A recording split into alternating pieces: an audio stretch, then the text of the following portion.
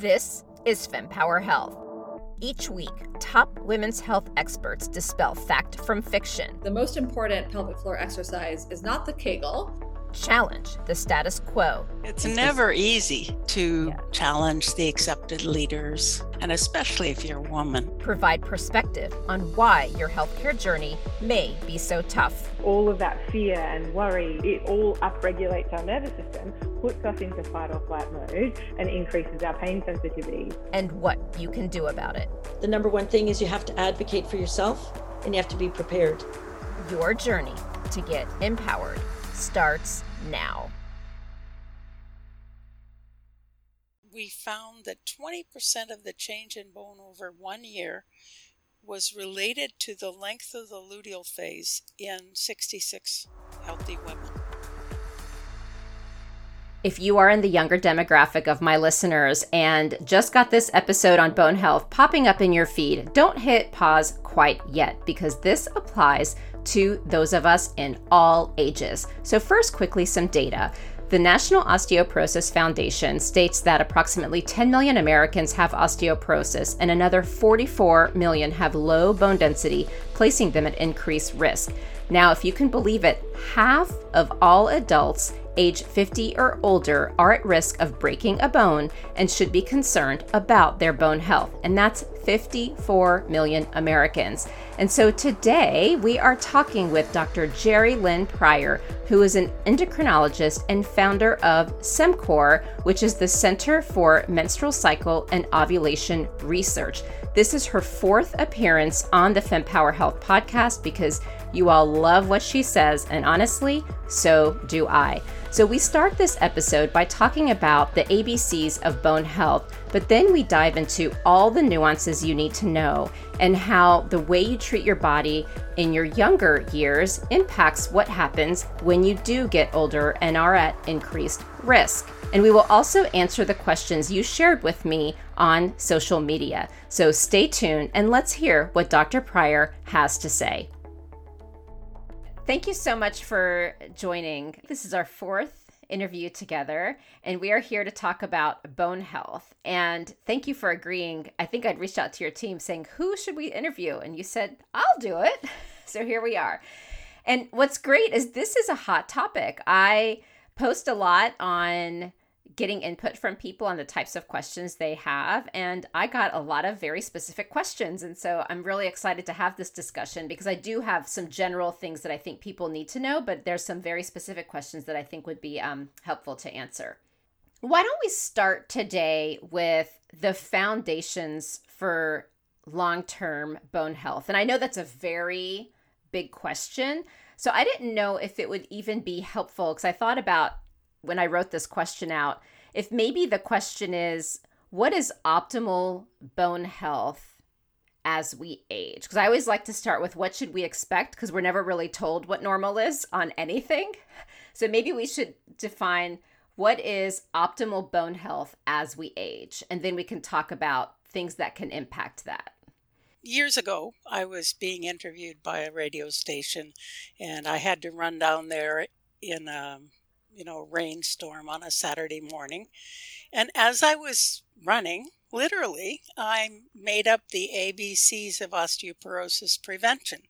And I think that's a good starting place for talking about the essentials for bone health. So A for active.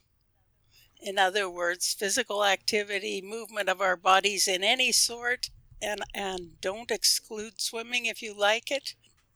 People sometimes say bicycling isn't as good as walking or running, but you're pushing on the pedals and your bum is sitting on the seat, so there's gravity, etc. So whatever activity you like to do, do it for half an hour a day, at least. B is for brawny. Now that doesn't mean, Schwarzenegger or, muscle building kind of thing, but muscle and bone are tightly tied together, as are body weight and bone. Therefore, keeping a steady weight and having a sufficient muscle mass is extremely important for bone. So C is for calcium, which everyone knows. but it's a nutrient that we need to take as much as possible as part of our food. In other words, in things that give us protein and magnesium and vitamin D and other things, because it doesn't stand alone. D is for vitamin D, obviously. And vitamin D is essential, especially in northern hemispheres or far south hemispheres, because for many months of the year, even though Vancouver, for example, is in the lowest part of Canada, from October until March, the sun simply doesn't have a straight enough angle to the earth for us to make vitamin D in our skin, which is a major source of vitamin D. So everyone needs 1,000 units of vitamin D every day. Now, this is not what the nutrient recommendations say, but it's safe to 4,000 units a day. And older people likely need 2 or 3,000 units a day if they're not in the sun every day. And I learned recently, because we can't know every single medical fact, that sunscreen blocks vitamin D. It doesn't prevent it in the first 20 minutes or so. So that's a good thing. In other words, put it on and go out in the sun and you'll still get some sun exposure and vitamin D production. But the package just says don't go outside for 20 minutes or don't go in the water for 20 minutes. Okay. Do it because you need the vitamin D. Basically, what we do is we get vitamin D in the summer and we store it. But by the early, like February, March, we're running out. And vitamin D has effects for bone. It's essential for bone, but it's also part of the immune system. It's an absolutely essential nutrient. E for easygoing.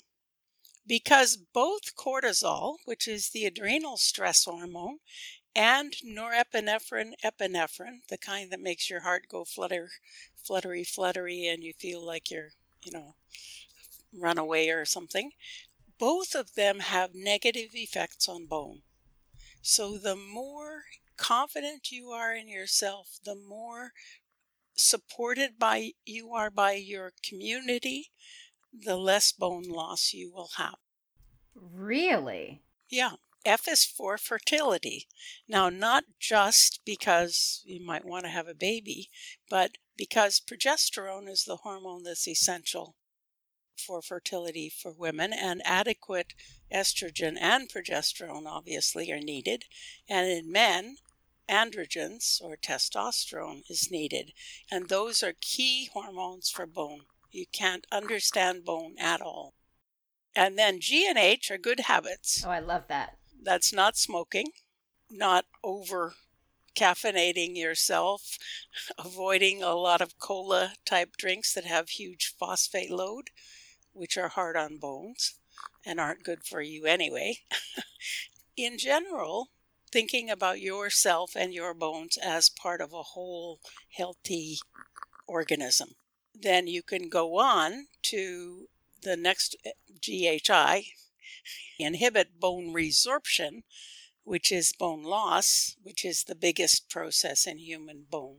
The therapies for that are only generally needed for women who are menopausal or men who are losing bone rapidly. Okay. That's it. So then for brawny, I do want to go into brawny and calcium. So for brawny, I think about how media has promoted, and thankfully things are changing, the, very thin woman. So tell us when you say brawny, like how you're defining that, and then help us understand the health impacts on our bones by the way the media has promoted what the ideal woman should look like. If you see someone and they have no swelling in their forearm, you can't see any muscle, right, when they squeeze a fist. That's not good. In other words, we need muscles for moving our body about. We need muscles for breathing. Our heart is a muscle. We need muscle tone and normal muscles, and they're carefully tied also to calcium and vitamin D, just like bone is. So first of all, make sure you're strong enough to walk for an hour, to climb stairs, to do your normal daily activities. That's what's important. And some people are very slim and still have lots of muscle. But the other is we do need body fat, especially women. And subcutaneous fat is not negative for the cardiovascular system. It's what gives us our curves. And so if you lose that subcutaneous fat, you have no reserve for weight loss if you're, exercising more or temporarily can't eat enough. Okay. Because any change in body weight is associated with a change in bone, in particular, any weight loss.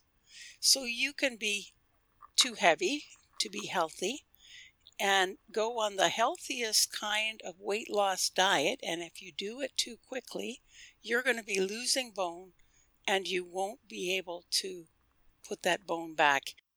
It's just not good. So basically what I would say to my patients when I was seeing patients was, don't lose more than a half a pound a week. Because if you lose very, very slowly, then the body doesn't get into, oh, this poor woman is starving, we've got to protect her against, famine. So then is this also why the body, because, a lot of people talk about when they get into perimenopause and are postmenopausal, they start to gain weight. Is the body designed to do that in part to help protect the bone? Yes, I think so. We don't know precisely how that happens, but if you prevent it, and there was a randomized trial that did prevent it, and their aim was cardiovascular, and they showed profound bone loss. So in other words, if you gain a little bit of weight, and it's subcutaneous fat weight, which is usually the case in perimenopause, the fat itself can make estrogen, which prevents rapid bone loss because your ovaries are eventually making less estrogen. So onto calcium. I've seen some reports on doses. I don't even know if there's the type of calcium. I also know there's certain other vitamins and minerals you can take that I've heard cancel out the calcium. So when we talk about calcium, can you tell us what we need to know to get the right amount to prevent unnecessary bone loss? There's a whole bunch of stuff. It isn't just the calcium in the food, it's the absorption, and that is carefully controlled. And one of the important things that estrogen does is to facilitate the absorption of calcium from our gut. I mean, it's something people don't think about, but it's one of the roles, and it doesn't take very much estrogen to do that improved calcium gut absorption. Most important, I think, is calcium needs to come from food. This idea that we're all going to be popping calcium pills is just silly. If you're someone who likes dairy products, I would have a dairy serving with each meal and one at bedtime. And that's about 300 milligrams in each. A healthy diet has about 300 from other sources. So you have sufficient amount with that. Okay. Just remember, cottage cheese does not have dairy serving amount of calcium in it. Yogurt and milk do, and doesn't take much cheese. Now, if you had to supplement, for example, I'm dairy free, I cannot have dairy. So if I were to supplement, what are the considerations I should say in supplementation? Just plain calcium, whatever. You don't have to have it with magnesium. This is one of the biggest misunderstandings in this whole calcium debacle thing, is because rodents that are the main animals of study don't have very much magnesium in their diet. So they need extra magnesium in order to absorb calcium or use it properly. But humans have a lot of magnesium in our diets, and we don't need supplements in general. Got it. However, if you get constipated from calcium, then it's a good idea to take it with magnesium because it helps with the bowels. And if you need to supplement, the most valuable time of day to supplement is bedtime. Why? Because overnight, normally, there's not much calcium to be absorbed from our intestines. And overnight, there's an increase in bone resorption.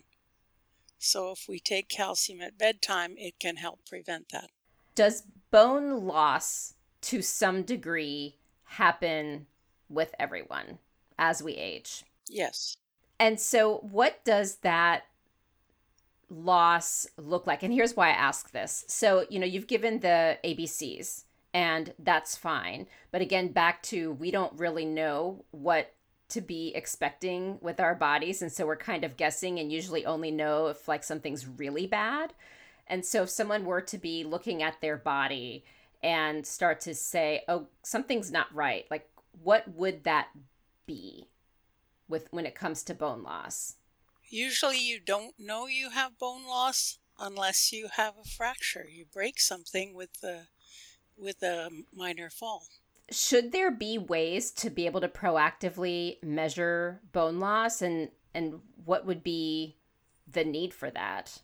So I think we need to think about a whole life cycle of bone. And here's my view, and the evidence supports this. If we gain to a high peak, and it happens for our hip bones in the late teen years, it happens for the spine a bit later, for both men and women.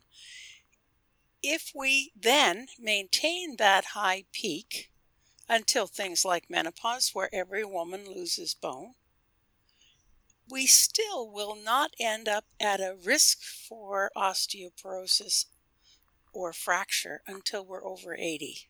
So that's the typical cycle that we should be experiencing, the ideal. That's right.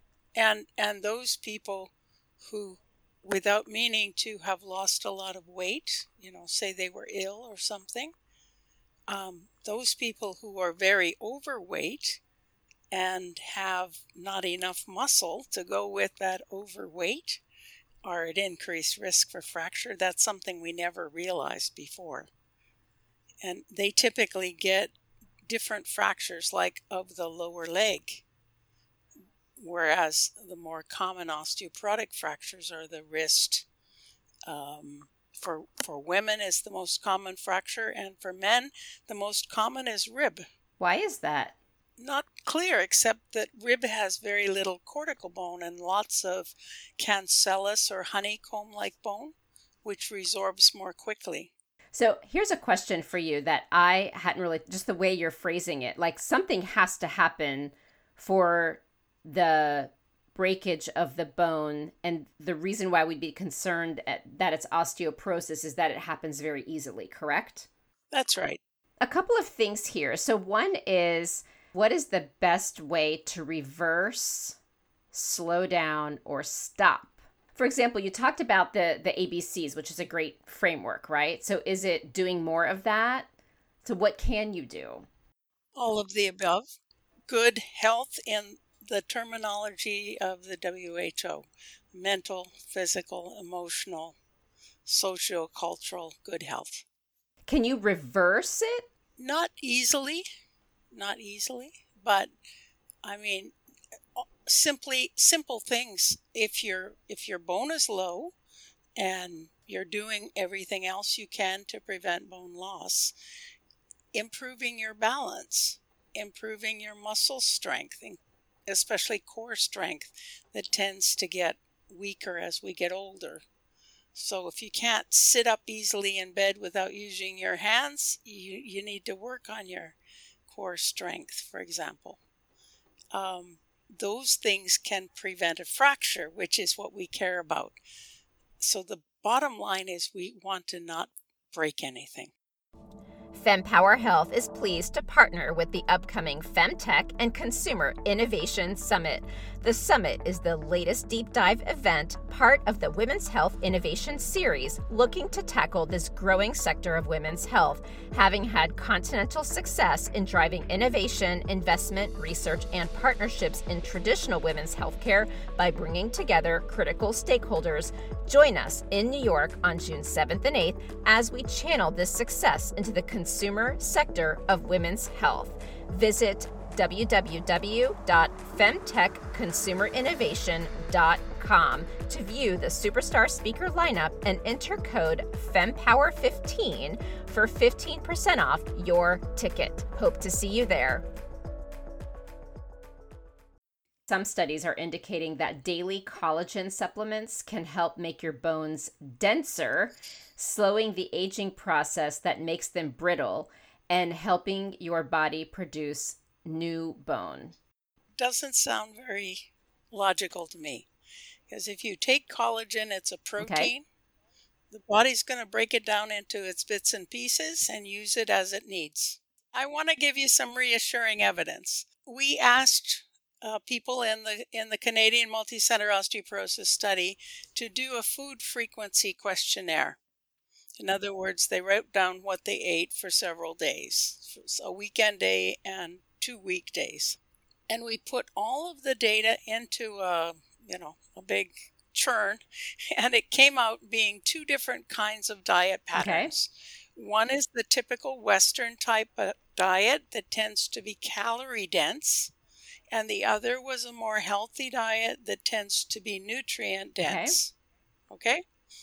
When we did this kind of separation of women's diet and looked at their change in bone, those who had the more healthy, nutrient-dense diet, less fat and fried and dessert stuff, lost bone at a much slower rate than did the women with the more Western type typical diet. And those women with the healthy diet also had fewer fractures. So that's how important the whole diet is. This idea of finding out this nutrient, that nutrient, supplementing, stuff is really not the way to go. A Mediterranean healthy diet, lots of fruits and vegetables, lots of variety is the right way to go. In fact, there's evidence that when women are planning on going on a diet, they're already stressed. And they start losing they lose bone before they've even lost weight. So that E for easy going is the thing we always forget. So what about if someone has osteoporosis? What do they do? I mean, is this going back to the same things we discussed earlier about just doing the ABCs? Because, there's a lot of medications out there that are prescription products and things like that. What can someone do? If you have broken a bone without a major fall, that means you have osteoporosis in my book. So I'm less likely to consider someone else having osteoporosis. In fact, I don't, if they have a very low bone density. So the fracture's what counts. So don't ignore a fracture. Don't ignore a wrist fracture, even if you got over it fine, etc. That's telling you you're at risk for a hip fracture or a spine fracture. And doctors may not say it to you. That's one of the problems, is that the people who take care of the broken bones don't know much about how bone heals, except for broken bones. They don't know how to treat osteoporosis. And rarely do they tell the people they're fixing the broken bone in that they have osteoporosis and they need treatment. Got it. So then what would the treatment be? There's 2 sort of groups of treatments available. Treatments that work like estrogen, which slow bone loss. So those are all of the bisphosphonates, the medicine called denosumab, which is an antibody against rank ligand. So those are the common ones. And then there very rarely are the injection of medicine called parathyroid hormone medicine, which works primarily to build bone. What's important to know, balance is important, and we have to have bone resorption or bone loss because it's one way of getting calcium in emergency, and every cell needs calcium. Okay, so there is a normal bone loss, plus we need to renew our skeleton, take away the old bone and replace it with newer bone. Okay, so bone loss isn't always a bad thing. Okay, but it needs counterbalancing by bone formation. For women, and this is why this is the work I've done all my life, is if you have enough estrogen, which means you're having a regular cycle, you also need enough progesterone, which means you need to ovulate most cycles. And estrogen prevents bone loss, progesterone increases bone formation. So this is something that is still not in the textbooks, but there's absolutely strong data that this is true. For men, their testosterone does both what estrogen does and what progesterone does. It both slows loss and it increases bone formation. If you're thinking about this bone loss bone formation balance, what happens when we take a medicine that slows bone resorption is that it also slows bone formation. And that's not a good thing. So the common osteoporosis medicines eventually result in less bone being formed as well as preventing bone loss. So my thought, and it needs to be tested in a randomized trial, is that if you take one of those anti-resorptive bisphosphonate, usually bone medicines, if you took it with progesterone, you would have a greater benefit than either alone. Interesting. We did a meta-analysis of the very few randomized trials that randomized menopausal women to estrogen alone or estrogen with progestin or progesterone. And the data clearly showed a much greater gain in bone in those on both than in those on estrogen alone. Wow.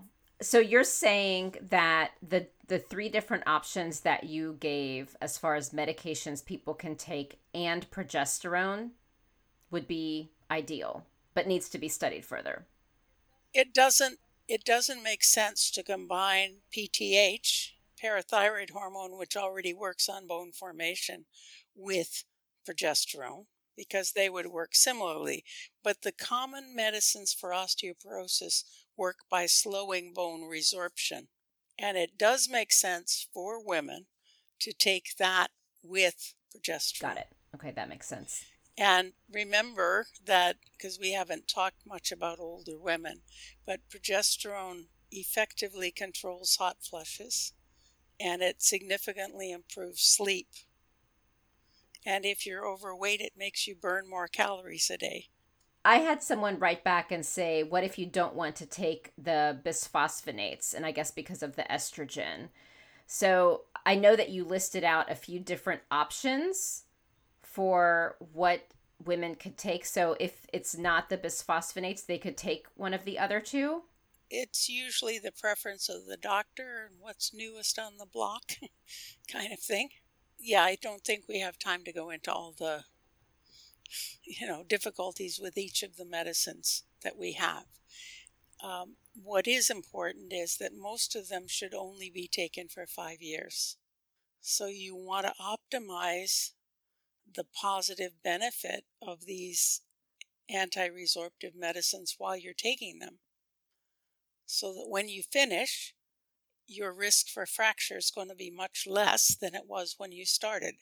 So back to the bisphosphonates question, the other two options could work if someone didn't want to take it. Well, there's downsides with denosumab. When you stop it, you lose bone rapidly, and some women will start fracturing. Even if they've been taking it 5 years? Whenever you stop it. And estrogen is the same. Dropping estrogen levels are one of the biggest risks for bone loss. And what about the injection? Same thing? Parathyroid hormone? No, there isn't rapid bone loss from that, but it's, it involves a shot under the skin for a year or 2 years. And in fact, that one can only be taken for 2 years. So then let me ask you this. First is it's only once you're diagnosed with osteoporosis that you would need any of these, correct? This is not something you would do proactively as I turned 80, let me take these, correct? No, that's correct. Okay. But you can diagnose yourself with osteoporosis if you have a broken bone that was a fall from a standing height. If you were diagnosed with osteoporosis, what would you do?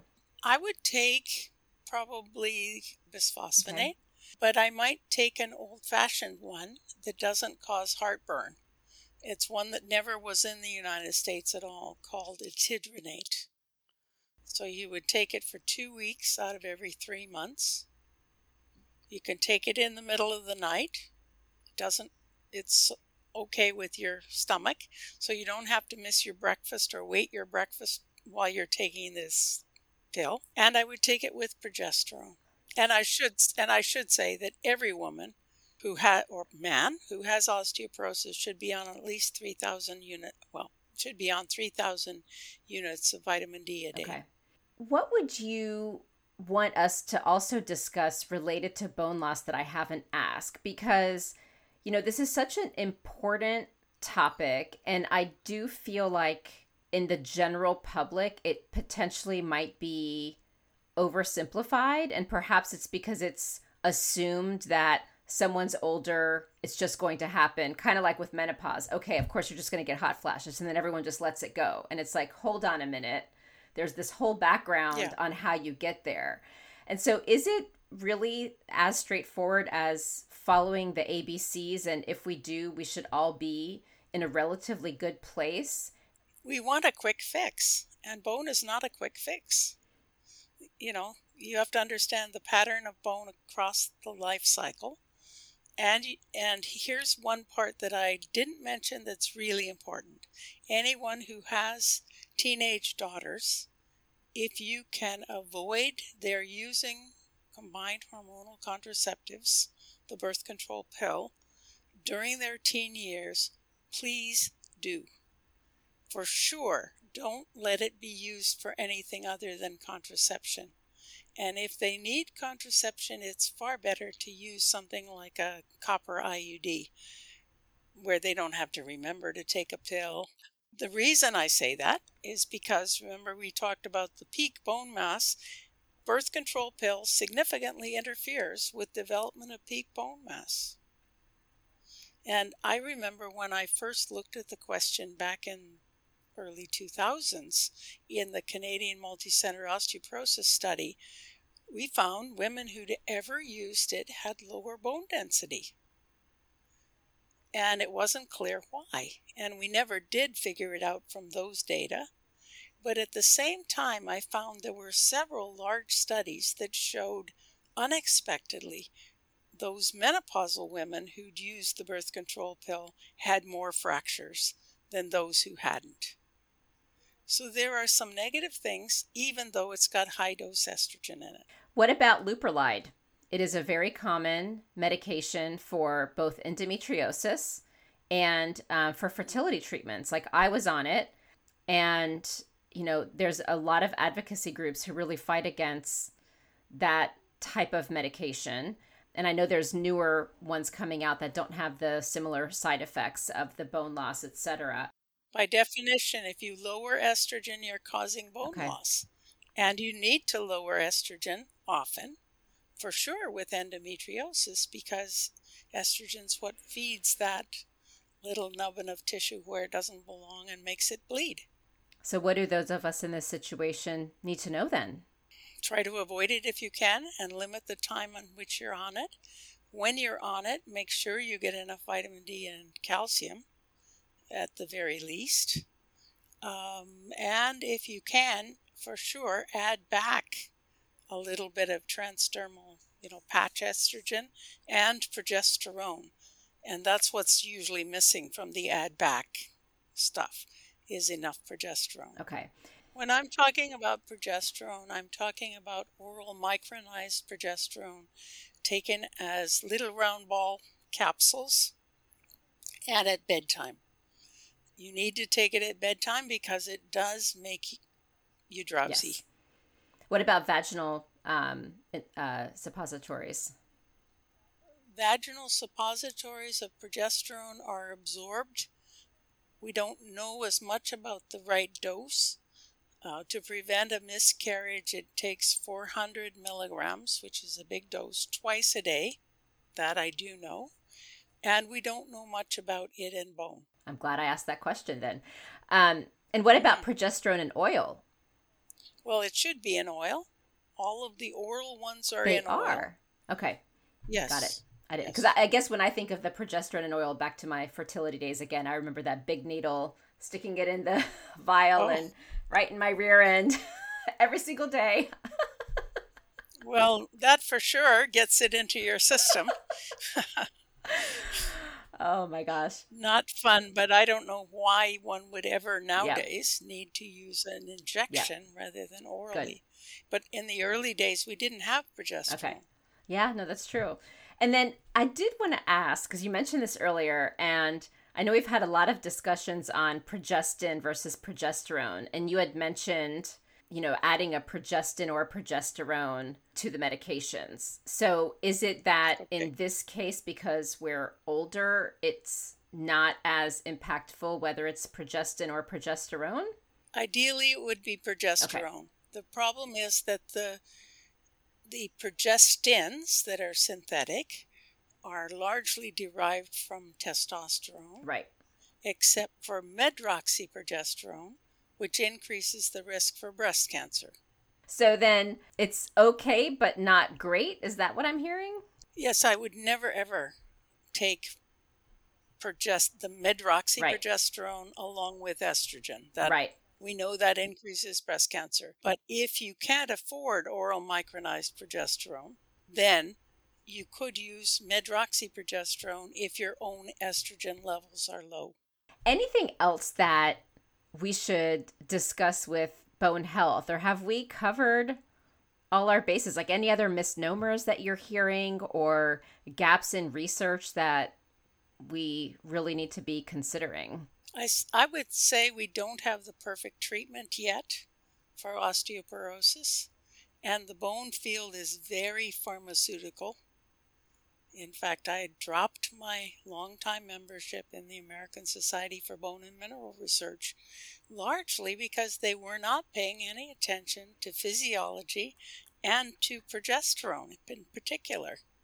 It's still not in the textbooks that progesterone increases bone formation. And let me just describe how I learned is because we found that 20% of the change in bone over 1 year was related to the length of the luteal phase in 66 healthy women. 20% is huge. Calcium didn't explain anything. The dietary intake explained 3%. Now, here is one thing we didn't talk about. Family history matters.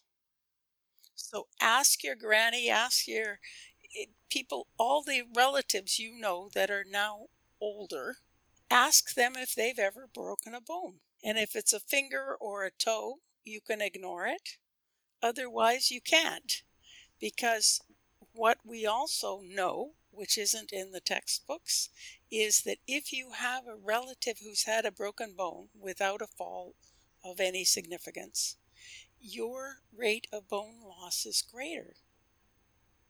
Interesting. So I saw that my mother got shorter and also got a hunch in her back, which meant she was breaking the bones in her back. Therefore, I paid attention from the very early years to my own bone health. And so you can, if you have such a family history, Make sure you get enough calcium. Make sure you get enough vitamin D. Make sure you're not on a yo-yo diet. Make sure you do regular activity. Deal with stressors.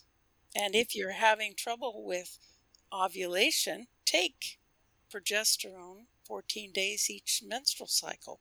So I will have to say, as I'm listening to you, my grandmother is 99.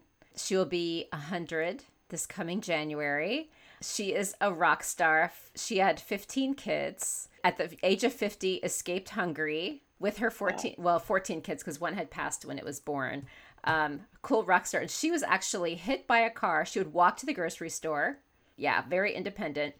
And she would walk to the grocery store. And one day she got hit by a car, but she was doing the waltz not soon after. I mean, wow. Grandma style, not like, but she was, I think, in her 80s when this happened. Wow. And she swims every day. And so I'm hoping that that is a good sign for me. Strong bones. Yes. That is a reassuring thing, because when I first went away to university, I lost my period totally. And I knew I wasn't losing weight. I knew I wasn't pregnant. And I never told anyone. And when the stress of that year was over, I went back home and worked in the summer, and my period came back. But I know that I didn't ovulate normally until I was in my mid-20s. But I have strong bones now, and I've never broken anything. So think about your body is trying its very best. All we need to do is to help it. Okay. That's awesome. And I love that it's fairly simple and straightforward. Like, again, so many of our discussions have so many like twists and turns where it's like, how do we make sense of it? And finally we've gotten to something where it's like, it's fairly simple. I mean, again, we need more research, because changing the way people think and whatnot, that's a whole other feat in and of itself, which you're very well aware of. And changing how you eat is not a trivial job either. And I know. It's been some experimentation, that is for sure. But don't go on any, one thing type diet. Don't do it. Whatever you do, think about it being something that you could continue and enjoy. If there's other things you want to discuss, or if there's any way that I can support your efforts, you know that I'm here for you. At some point, I'd love to talk to you about the study we did during the pandemic. That would be great. Because that's very relevant for your audience. Interesting. Truly, this has been an honor, and I hope you have an awesome, well-deserved summer off. Take care. Thank you for tuning in to this discussion on the FemPower Health podcast. You can refer to the show notes for links to information that is referred to in this episode. And if you like this episode and found it timely and valuable, please take a moment to tell a friend or a colleague about FemPower Health. And right after this episode is over, please think of one person who might find this episode helpful and tell them about it. And if your friend is new to podcasting, please show them how to subscribe to our show.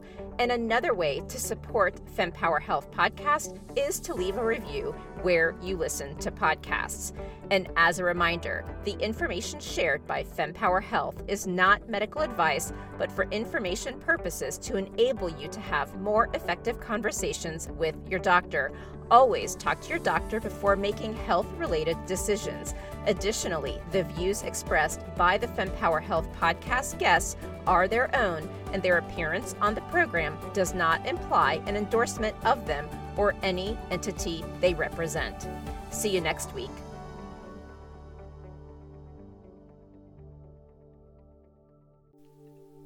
And that wraps up another empowering session here at the FemPower Health Podcast. Now, before you dash off, I've got a quick, exciting invitation for you.